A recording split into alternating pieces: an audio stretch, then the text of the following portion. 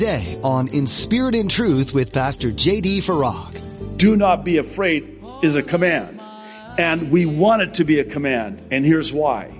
Because when it's a command, then it rises to the level of God enabling us to do that which He's commanding us to do.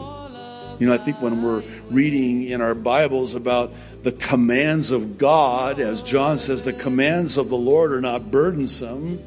We almost want it to be a command because if it's a command, we are promised that God will never command us to do anything that He will not empower us to do. You're listening to In Spirit and Truth, the radio ministry of Pastor J.D. Farag of Calvary Chapel, Kaneohe.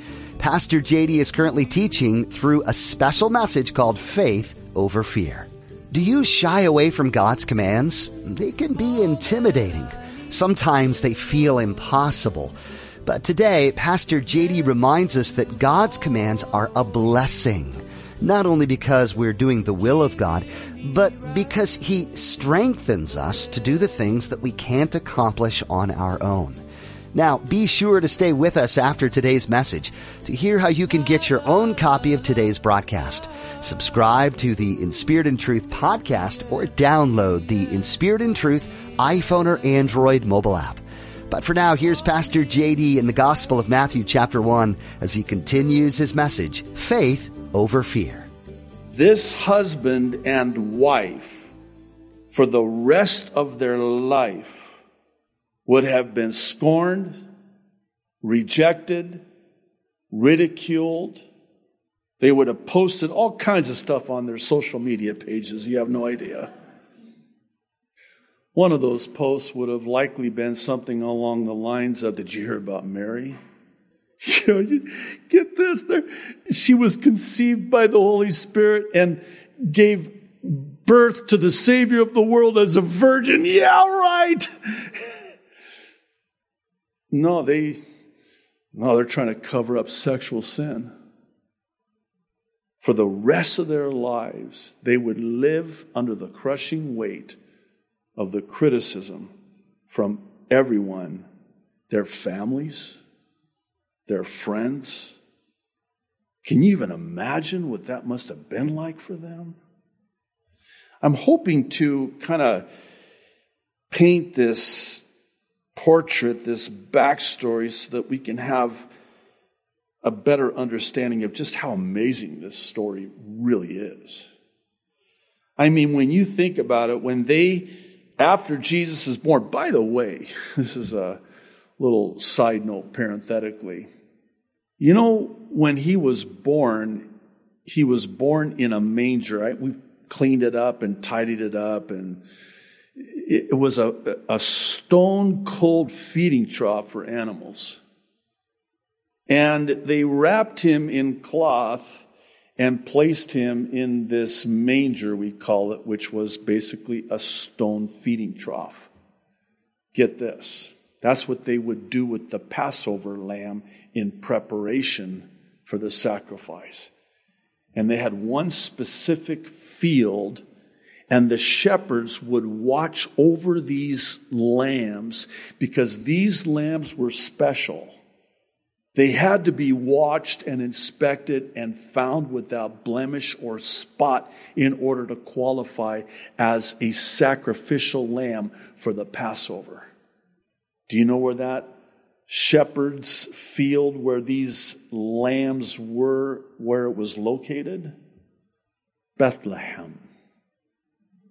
That's why, and that's when, and that's where they took the Lamb of God to the exact location there in Bethlehem, in that specific shepherd's field, under the watch of those shepherds. Don't you find it interesting that the birth of the Savior of the world is first announced to dirty, rotten, stinking, smelly shepherds? Hey, listen, if the birth of the Savior is going to be announced, shouldn't that go out to the elite? To the who's who? I mean, this is the Savior of the world. And the announcement goes to shepherds. Oh, yeah, but these aren't just any ordinary shepherds. And this is not just any ordinary birth. This is the Lamb of God. And he was born in that very exact location, exactly as the prophecy said. And by the way, they would take the Passover lamb and they would wrap it in cloth in preparation for the sacrifice, which is exactly what they did with Jesus. How's that one? Is that chicken skin or what? Now let's get back to Joseph and Mary. Do you know how hard their lives were? Even before this. They didn't have it easy. And by the way, they're really young. I know this messes people up and jams people's gears, but they're teenagers. You know that, right? At this time, very young. You okay? Are we good still? And then they had to escape Herod. They had to travel to Egypt, again, as the prophecy would have it. You know how hard traveling was in that day? I mean, just the actual birth itself, that 9th month of pregnancy. Again, Mary was a real person. She was pregnant with a child conceived by the Holy Spirit, but she still had all of the things that women who get pregnant have. I remember when in the 9th month, my wife, pregnant with our children, would say to me, she didn't have to say anything. The expression said it all. This kid needs to be born now. Hard that 9th month, like I know, right? You know, yeah, it was hard on me too. But for the woman, so hard. And all of this is going on. I don't think it's possible to overstate the faith that both Joseph and Mary would have had to have in order to fulfill their part in this salvation story. I want to share with you concerning Joseph 2 truths that I believe can have profound application to our own lives in this, the last hour of human history before the rapture of the church. First, he counted the cost and made the decision. I find it most interesting that he had considered the implications of what God had chosen him to do and decided to do it. When he first heard that she was pregnant, before the angel of the Lord appeared to him, he thought, out of respect for her reputation, that he would divorce her because he was a righteous man. You have to imagine in that culture, in that day, to be pregnant out of wedlock, unthinkable. You would be run out of town. They actually were, but unthinkable. And I love the detail that God deemed necessary for the Holy Spirit to inspire Matthew to write when we're told that Joseph started considering the implications of all of this. She's pregnant? We're pure. How can this be? Oh, think about this. He actually initially, before the angel of the Lord appeared to him, thought she was unfaithful, because that was the only explanation. She had sex with another man and has gotten pregnant. And the angel of the Lord appears to him, says to him, I don't want to get ahead of myself, but do not be afraid to take Mary as your wife. And he explains the whole thing to him. But, and by the way, whenever you read in the Bible the words to someone, do not be afraid, it's because they were afraid. And that's deeply profound. Joseph was so fearful. Could you imagine the emotions? Just the pressure, the amount of stress that would be on them. And so then the angel of the Lord appears to him. And in spite of knowing that there would be tremendous opposition and adversity from everyone he knew for the rest of his short life, he counted the cost and he made the decision to accept Jesus as his own son and parent him as a father. Look, I'll tell you, as an earthly father, I've shared this before, and it's not hyperbole. I mean this literally.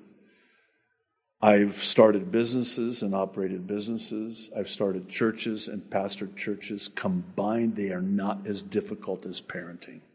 Combined, that's not hyperbole.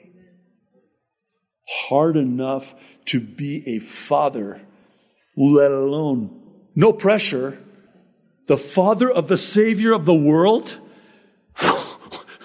Me? That's a lot of pressure. It's okay. The Holy Spirit will give you all that you need in order to parent the Savior of the world. Oh, by the way, he's going to be the perfect child. You know, the one you thought you were going to have before your children were born? You read the same books I did, right? You read all those parenting books before your child is born. You're like, I got this. And then they're born. You're like, oh God. And you don't sleep ever again after. Anyway, we threw them all away. In fact, I think I might have burned one of them. So much for knowing how to parent. Here's my point, and I do have one. He counted the cost before he accepted Jesus. You see where I'm going with this? You know, there is a cost, and it's not one to be taken lightly. And I think it is a sad day when we live in a world where many a pastor, and I don't say this again to be derogatory, but they present the gospel in such a way that it's like there's no cost, there's no picking up of the cross and no dying to oneself in order to be a disciple of Jesus. It cost him everything for the rest of his life, and he counted that cost, and he still made the decision. I love that hymn, timeless hymn, I have decided to follow Jesus. I think Joseph could have written his own hymn, I have decided to parent Jesus, but I have decided to follow Jesus. The cross before me, the world behind me. Though none go with me, and they won't, still I will follow. Well, here's a second one that I want to spend the remainder of our time on today. And it has to do with how he believed by faith, and obeyed God's command. Notice with me in verse 24, where we're told that when Joseph woke up from the dream, he did what the Lord had commanded him. Now, it's easy to just at first read over that, and it's like, oh yeah, okay. No, wait a minute. He actually did it by faith. He did what? He obeyed the command. And by the way, do not be afraid is a command. And we want it to be a command. And here's why. Because when it's a command, then it rises to the level of God enabling us to do that which he's commanding us to do. You know, I think when we're reading in our Bibles about the commands of God, as John says, the commands of the Lord are not burdensome. We almost want it to be a command because if it's a command, we are promised that God will never command us to do anything that he will not empower us to do. So here's the command. And now what comes packaged with the command is the empowering and the enabling to do that which I've commanded you to do.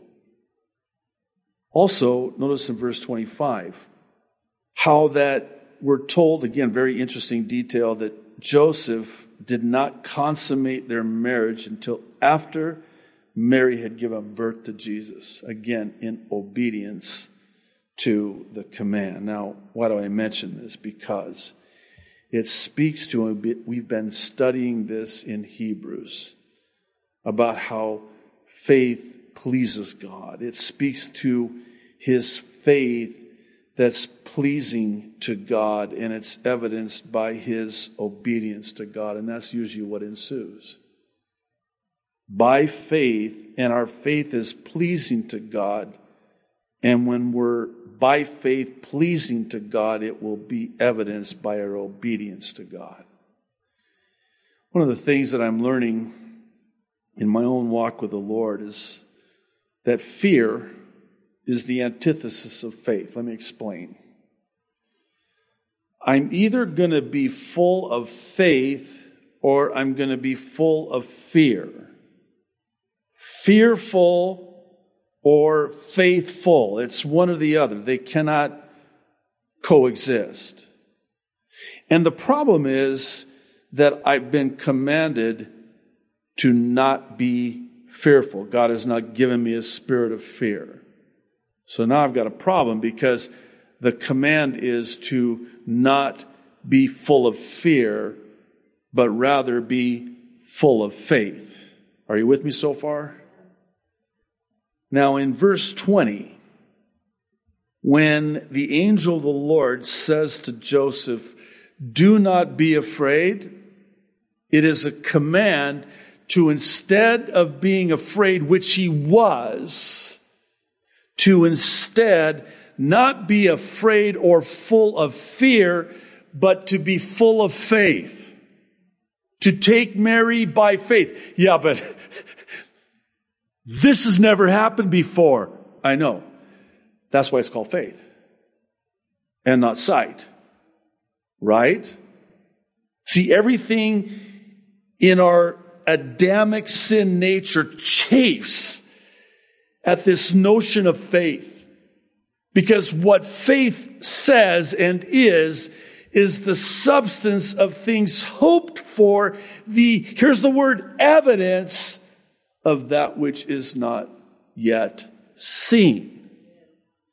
So, I don't see it, but by faith, I believe it. That's what faith is. Spoiler alert, at the rapture, we no longer have any need for faith because we'll have sight. That's deeply profound, right? So we don't need faith because now we have sight. So this whole faith thing is temporary until we're with him. And when we see him, So, let's talk just a little bit about how fearful Joseph had become. And what was it and how is it that he could go from being so full of fear to being so full of faith that he would, out of obedience to God, pleasing to God, do all that God had commanded him to do? Despite, if you really think about it, a virgin birth of the Savior of the world. And make no mistake about it, and again, the Holy Spirit is careful to inspire Matthew to record this one detail about Joseph that we know about him, that he was a man, a righteous man who observed and kept the law. He knew. If he knew the law, he knew the prophecies in the Old Covenant. He knew about the Messiah. He knew this because he knew the Word of God, the law of God. That makes it even more incredible to me because now he's probably thinking, wow, imagine the virgin birth of the Savior of the world. I know, right, Joseph? And it's going to be you, me. How's he going to transition to this man of faith and leaving behind this man of fear, being so afraid? I believe it's because faith comes by hearing, and hearing by the Word of God. He heard the Word, which gave him the faith, and the faith overcame the fear. Joseph's faith in that which was not seen was the thing he needed to overcome his fear of that which was seen. Let me say the same thing in a different way. Faith is the substance of things not seen, and he needed that faith in what was not seen to overcome the fear of what was seen. And is that not how fear comes? By what we see. You're looking at your circumstances in your life, and I think you would agree that coming into the new year, we're in very uncharted territory. The uncertainty, the fear, the stress of everything that's happening. You talked about this a little bit in the update. Talked a little bit about Jacob, the account when his sons come to him and they've left Simeon there in Egypt, and now they don't know it's Joseph, but they've been sent back to prove they're not spies. They have to bring Benjamin. And now they got to break this to their dad. And when they do, Jacob is like, Joseph, as far as he's concerned, has long been dead. That's what he thinks. And now Simeon is gone, and now you want Benjamin? And then he says, everything is against me. And if he only knew what was just around the corner. Because then when they come back, and it's recorded in Genesis 45, and they say to him, Dad, they didn't say it like that, but you're not going to believe this. Joseph is alive. Joseph, a type of Christ. Jesus is alive. And we're told, here's the detail again. Joseph, his heart stopped. I mean, it just like we would say, it skipped a beat. His heart stopped because he couldn't believe it. He couldn't believe it until, watch this, he heard the word and saw the provisions. That's the faith. And then he traveled and he saw Joseph, who's alive. He's risen from the dead, because I thought he was dead for so long. No, he's alive. Our greater than Joseph, Jesus, is alive. If fear comes by sight and faith, the antithesis, comes by hearing and hearing the word of God, then it would stand to reason that if I would hear and heed the word of God and then have that faith, I can overcome any fear. I could use me some of that. I mean, I'm just like you in a lot of respects. What's coming down the pike, man? Everything is against us. But God. But God. Romans 8. If God is for me, who can be against me? No one. We were in Isaiah Thursday night. Very well-known passage. No weapon forged against you will prosper. Oh, you can try to create and forge all these bioweapons. I better be careful. But it will not prosper or prevail. God's going to have the final word. You've been listening to another edition of In Spirit and Truth. Thanks for tuning in to study the Word of God. The Christmas season is something that most people look forward to. The pretty lights, the music, the ability to more publicly proclaim Jesus as Lord.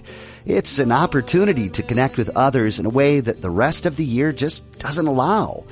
There are work parties and neighborhood get-togethers that don't happen other times of the year. So what is your goal or your motivation this Christmas season in how you speak of Jesus? Is he just thrown in there with all the rest of the presents and busyness? Look for opportunities to present Jesus as the greatest present. It's a gift that doesn't get old, doesn't get taken away, and lasts forever. If you'd like to hear this message again, head over to our website, CalvaryChapelKaneohe.com. While you're at our website, you can access more of Pastor JD's teachings like you heard today, including his weekly prophecy updates.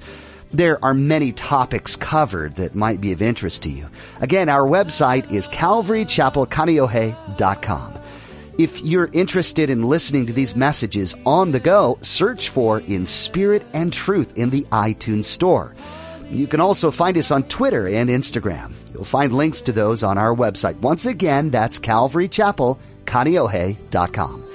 We're nearing the end of our time with you today, but we're glad you listened in. Join us next time as Pastor JD will teach through God's Word right here on In Spirit and Truth.